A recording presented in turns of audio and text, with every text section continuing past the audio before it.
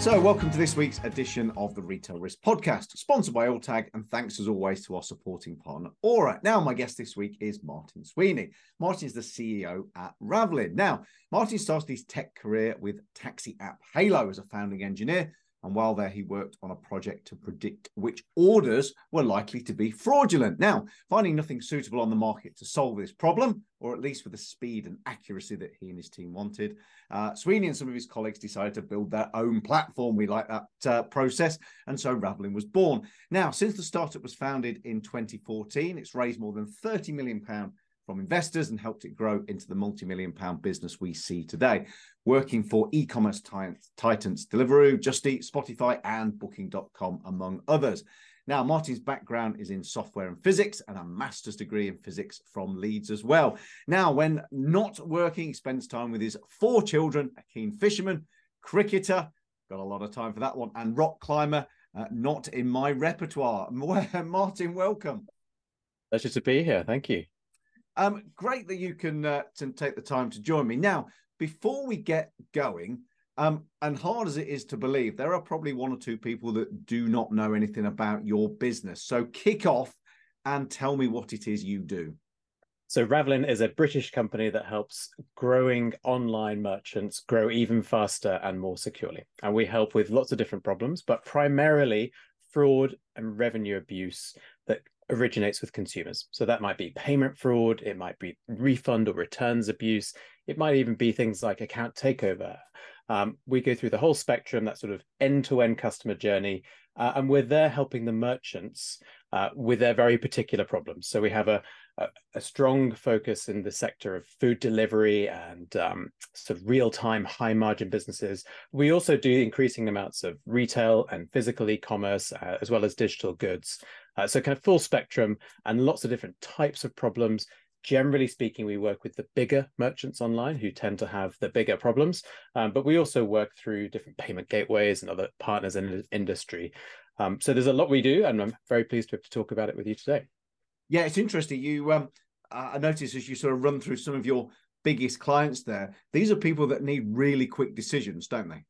That's right. I mean, the entire business of e-commerce these days is about capturing the limited attention spans of the consumer. So you can't really interfere with that checkout process. It's got to be super smooth. You spent all that money on marketing, building a great business and a great app or website, and then you've persuaded somebody to click buy now. And so you really don't want to get in the way at that point. You know, it's absolutely vital that everything works quickly. And so what we do is we make a decision exactly at the buy now stage. So we decide in about 100 milliseconds, so that's 0.1 seconds, what you should do. So should you accept that transaction, let it go through?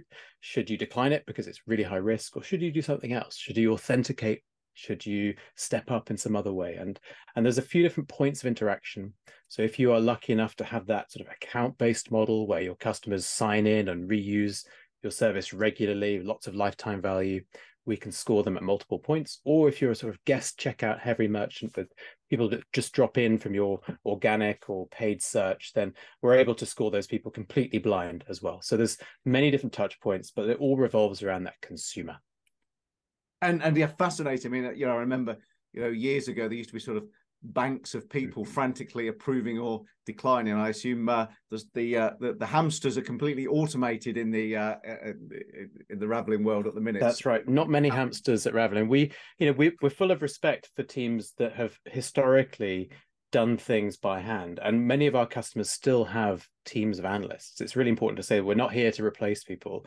It's just that generally speaking, those analysts are doing more interesting work. And so instead of just going through cases, hundreds of order reviews a day, and between us, those decisions are often not very good because that people are so bored just clicking the button yes or no.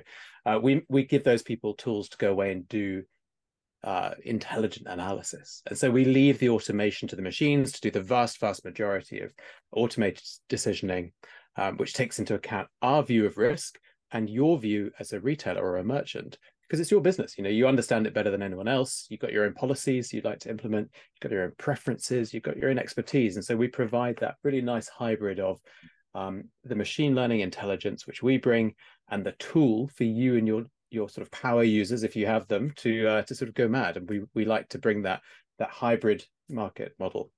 And I have to say, before, change the subject slightly, before you and I started to speak, I went online, as I do with many guests, and I sort of Googled you, and there's lots of very fabulous things out there. But I'm really interested in your background a little bit. I heard you described as a problem-solving rocket scientist, which I thought was really interesting, and a few people have quoted that. Is that fair? Is that how you describe yourself? That's very favorable, I think. I used to work in the defense industry, and I used to work in a rockety bit, but I was just a grad student. I worked with some very smart people, but they were much smarter than me. But I'm a proper nerd, Paul. I like building things. That's the real thing. So I love building products that people use. I used to play around with rockets myself, which I think is where that sort of tag came from. But what I really get my kick from is building something that solves a problem. And so we do this every day at Ravelin. We go and work with our customers. They tell us what's happening, and everybody's a bit different. This is not a off-the-shelf, shrink-wrapped bit of software you plug in and it just does what it's told. This is about a company that's here to work with you and solve your complex problems. So yes, we can do the basic payment fraud, account takeover, all that sort of stuff. We'll solve your refund and returns problem. But in a couple of weeks' time, you'll turn around and say, Ravelin, you've done a brilliant job. Thanks very much. We've got this other problem over here. Can you help us? And we like to say yes. And I think that comes back to the roots of the founders in the company. We really like solving problems, and we really like helping merchants. That's our background. That's our DNA. We're not just a sort of tech company with a hammer looking for problems to hit using something machine learning and AI. This is really about building a tool to help online merchants thrive. We're creating winners. Our clients are the ones who win online by delivering that perfect customer experience and balancing risk. It's not about just stopping all fraud. It's not about letting everything through and just wearing the liability that comes with it. It's about striking that balance. And also many of our customers are those expanding and operating internationally. It's not just about one domestic company, it's domestic market. This is, in many cases, a small team of experts managing tens of different geographies with huge different changes in methodologies for fraud and different problems in different areas. And so we're giving people these superpowers really by sort of turbocharging it. So just to come back to your original question, it's all problem solving, and there is a little bit of rocket science in there, but generally that's other smarter people than me. I love the fact that when you were tagged with the moniker of a rocket scientist, you've actually been there and done that bit as well, opposed to just somebody scooping it up and giving you the post-it note tag. So very impressive on that front. So look, I'm really interested. Talk to me about the journey to today. When the business first started, was it really as simple as, if you like, my introduction suggested, was that you couldn't find what you were looking for, so you went and it was on a yes. Saturday So afternoon? We sort of built it, and it ran on a laptop. And when the laptop was closed, there was no fraud system, and when it was open, there was. So it was a bit rusty and rough and ready. And what we hit on was that we're at this sort of cusp, this inflection point of, and this was in about 2010 when we were doing this in my previous company. We were in some ways the vanguard, the bleeding edge of people doing things on mobile that involve payments and involve checkouts. Now, before then, most e-commerce happened on the desktop in a browser, and it was generally sort of groceries, e-commerce, travel, those that are big ticket items, and the user experience was pretty painful. You have 25 form fields to enter and 3 stages in your checkout, and a clunky website that takes 10 minutes to finish the checkout experience. And we sort of thought, well, that's nice, but you can't really do that on an app, can you? You can't book a cab.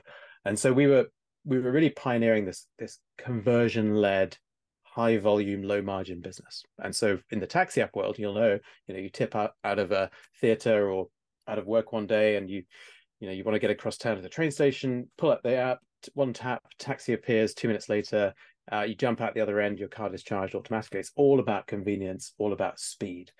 And when we had a fraud problem, we said, surely this is a solved problem. The e-commerce has been around for some time now. It's 2010.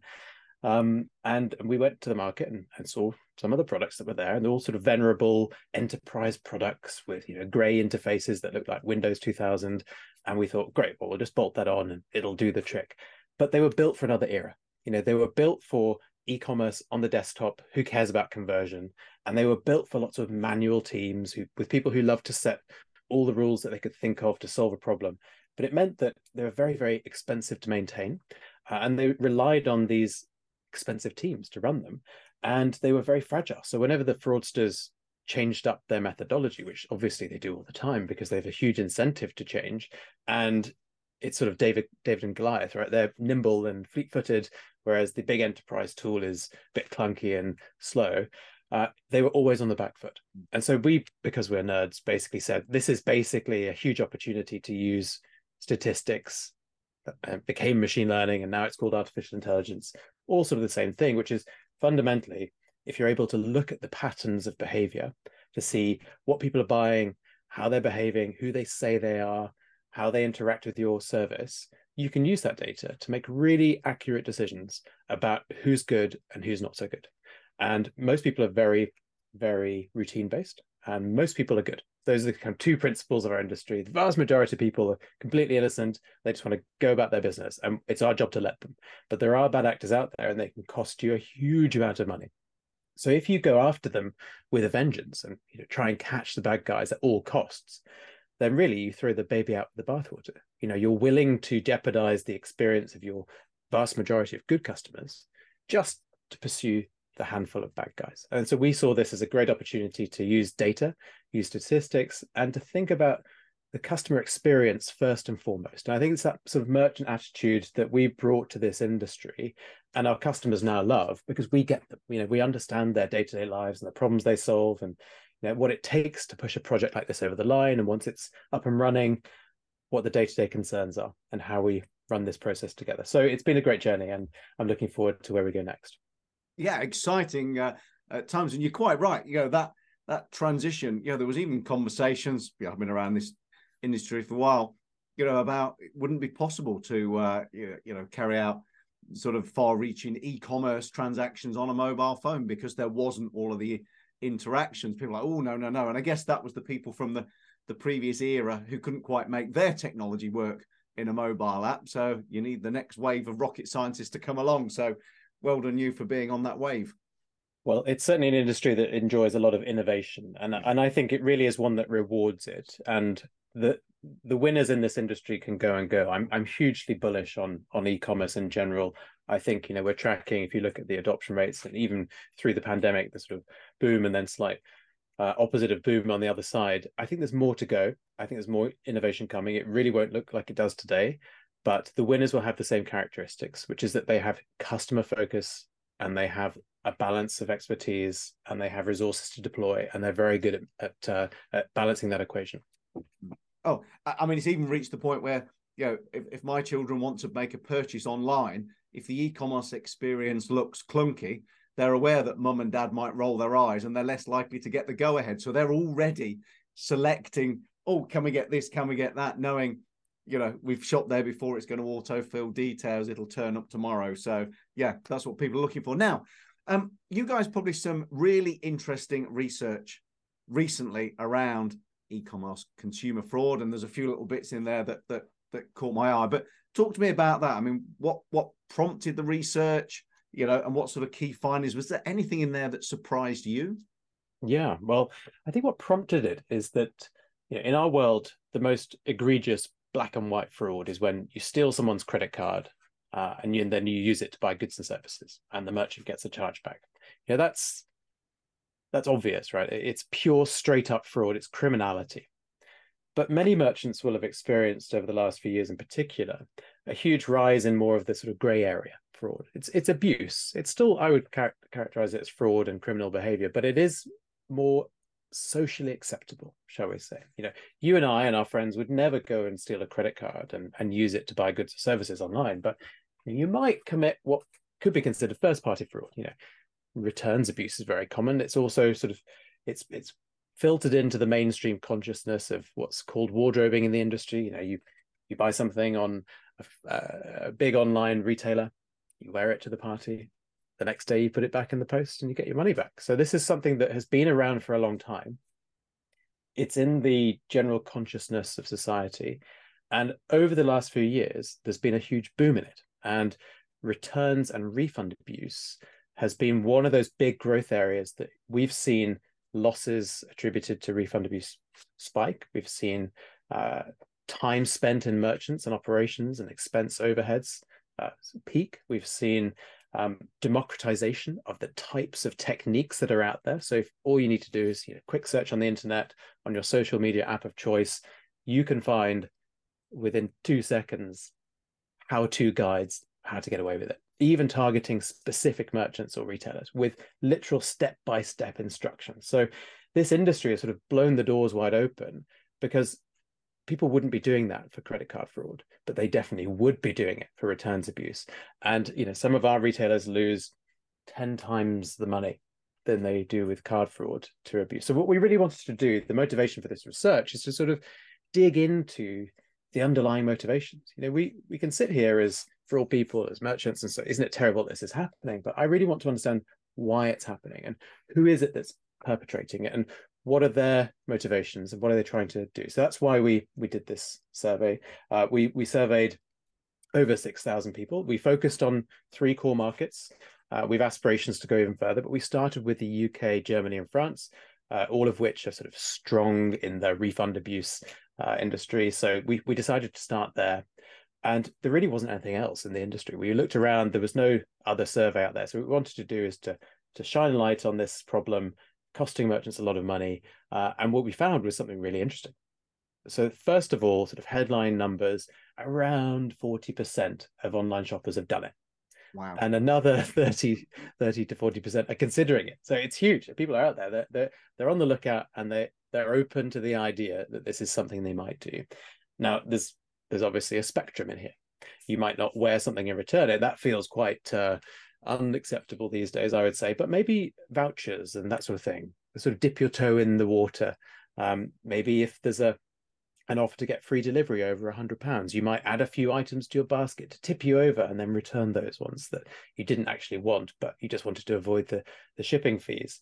Maybe there's a sort of first-time user policy which gets you a discount or some other preferential treatment. So you use, instead of your personal email address, you use your work address or something else that allows you to slip under the radar of the system and maybe circumvent the spirit of the policy, if not the absolute letter. And so it's those sort of gateway drugs into refund abuse and policy abuse that we're seeing, and it's paying off. So many people say they've gamed the system to the tune of around £500 or euros each in the last year, and that's about 13% of the respondents in the survey. And then another 29% or so, 30% have gained at €100. So sort of easy pickings for people. Most people who try it get something fairly easily, and that's money that's left on the floor by the merchants. And I think that really is the tip of the iceberg for how much deeper this goes. Well, I mean, I'm blown away by those figures. If you sort of sat me down and got me to pluck numbers out, I'd have been taking zeros off those or thinking it much, much lower. So, massive problem. And I assume as a retailer then, if it's the fast fashion returning after a night out, it's going to be the 20-somethings, the tech-savvy shoppers that's going to be causing my biggest losses. Is that stereotype holding true? I thought it might be, and I was very surprised to be wrong about that. So if we look at the respondents to our survey, 40% of the respondents were in the over 45s age group. Right. So if you break it down, 20% are in 30 to 34, 35 to 45, 23% in 25. So actually the biggest concentration of people are in the over 45-year-olds group, which is fascinating, isn't it? Because they're not traditionally who you would think of being your cyber criminals, sat at home looking for a discount code. But it's also worth noting that it's, generally speaking, not evenly distributed, right? It's the big brand retailers, the enterprises, who are the most likely targets. They're seen as being a sort of, they can afford it. They're big, the high street brands. And those are the people that are targeted explicitly, and somewhat obviously, or reassuringly perhaps, generally speaking, independent stores or small shops are not targeted. I think there's a sort of modicum of social conscience in the community here. And I think that speaks to the wider point I've made earlier, which is that you wouldn't go out there and commit credit card fraud, but you might abuse a policy. But you probably wouldn't abuse a policy for a small independent store, but you certainly would for the enterprise merchants, those people who are in the obvious target category. So yes, it's not just the tech savvy consumers, it's everybody. And I think that really is because it's been democratized. So I suspect the 45 plus group is on Facebook a lot. Facebook is a huge source of these how-to guides, very easy to share, your recent success. Oh, I just created a new account on this merchant and I got this discount, or I was able to return my pair of shoes after wearing them and this merchant let me. So it's that ease of intelligence sharing and acquisition that I think social media has facilitated, and social media in the over 45s is a huge and popular thing. So that was very surprising to me. Yeah, and I guess, I mean, does that make it easier or harder to, I guess if you know that it's not coming from where you think it's coming from, you can kind of define policies for that. But how on earth is it about writing, closing the gaps in the promotions and the policy? Is it being aware of what's going on? I guess once you know about it, you can start to look for it and do something about it. But it sounds almost, I hate to say it, but impossible, gap to close. Well, it's not impossible, thankfully. That's why we're here. The first thing is that you need to really be on top of your data. So one of the things we've noticed in the merchant community is that people know it's happening, but they don't know how big it is. They can't quantify it. And unless you can measure it, you can't manage it. So step one is getting your data in order. And it depends which systems you're using, where your data is held. But really, it's worth putting in the legwork to make sure you've got the numbers at your disposal.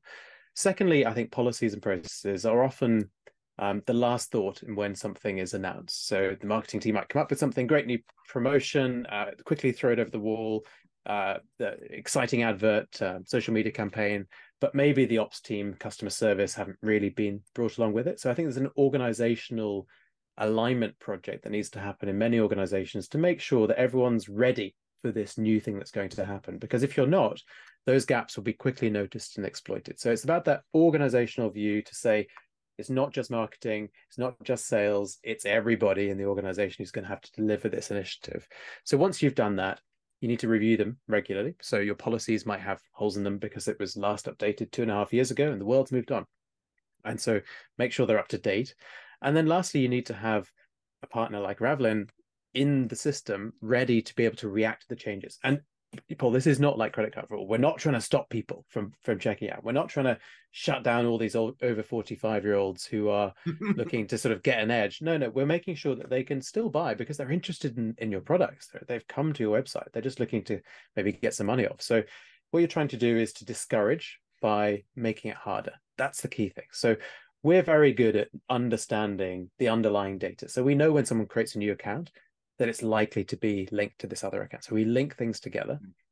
We then, at a customer profile point of view level, we can give you a view and write policies, processes, and rules that apply your policies across that whole customer's history. So we can say, Martin is a unprofitable customer because he has, over the last 2 years, placed 15 orders and he's returned 13 of them. So he's got a retention rate of, let's say, 7% across his customer base. And the overall cost of this customer is negative. Whereas Paul, what a good guy. He's been a customer for not as long. Yes, he's only got 7 months tenure, but every single order he keeps, apart from the occasional one, for good reasons, he returns them. So we're going to automate our returns policy for Paul. So next time he comes along and he's accidentally ordered the wrong size shirt, we'll automatically refund that for him. So Paul gets a great experience, right?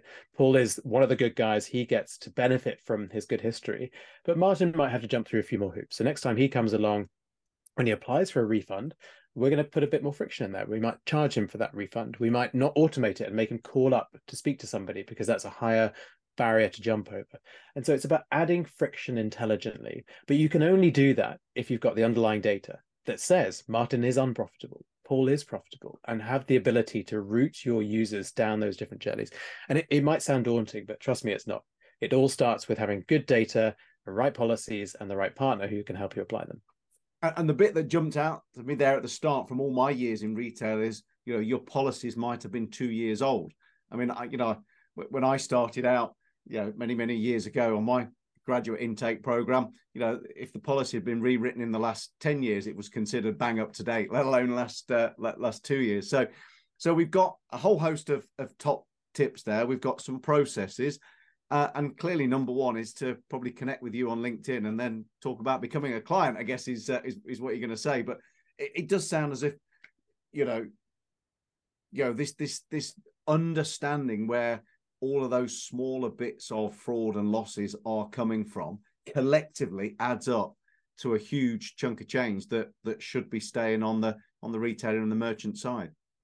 We'd love to talk. We're not going to give anyone the hard sell for what we do, but we are experts in the field. Oh, it's gone again, Martin.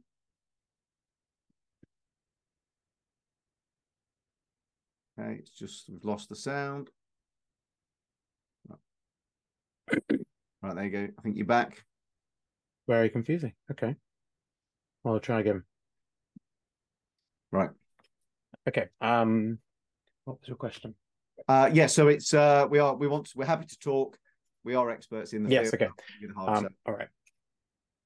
So yes, we'd love to talk. We're not going to give anyone the hard sell, but we really are very good at what we do.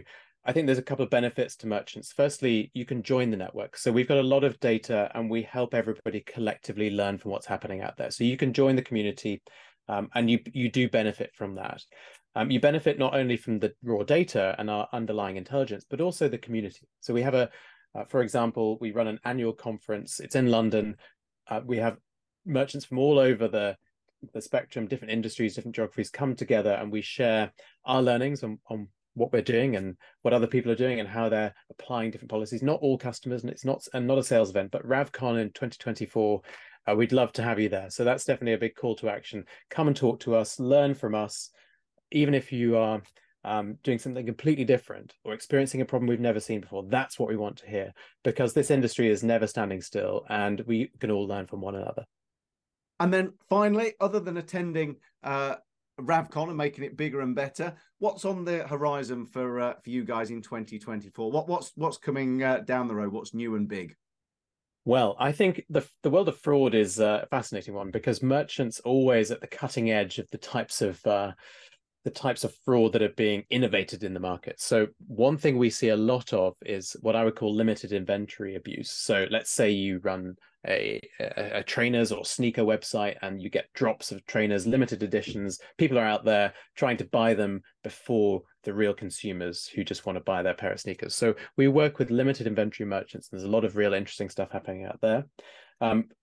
Account takeover is a big problem. It's not necessarily merchants' fault, because it's people using the same password on many different websites, and then surprise, their accounts are compromised when that password gets leaked. And so helping merchants with account takeover and tying that into the checkout. So really interesting projects at Ravelin about how you can identify unusual activity on the account from what people are buying. So based on the historical profile, this is what they normally buy in this time zone, this time of day of the week, this category of transaction, and then suddenly something way out of whack comes along. It's a different time of day, different geography, different profile, and using that data really intelligently to stop account takeover, not just at login or account creation, but also at the checkout.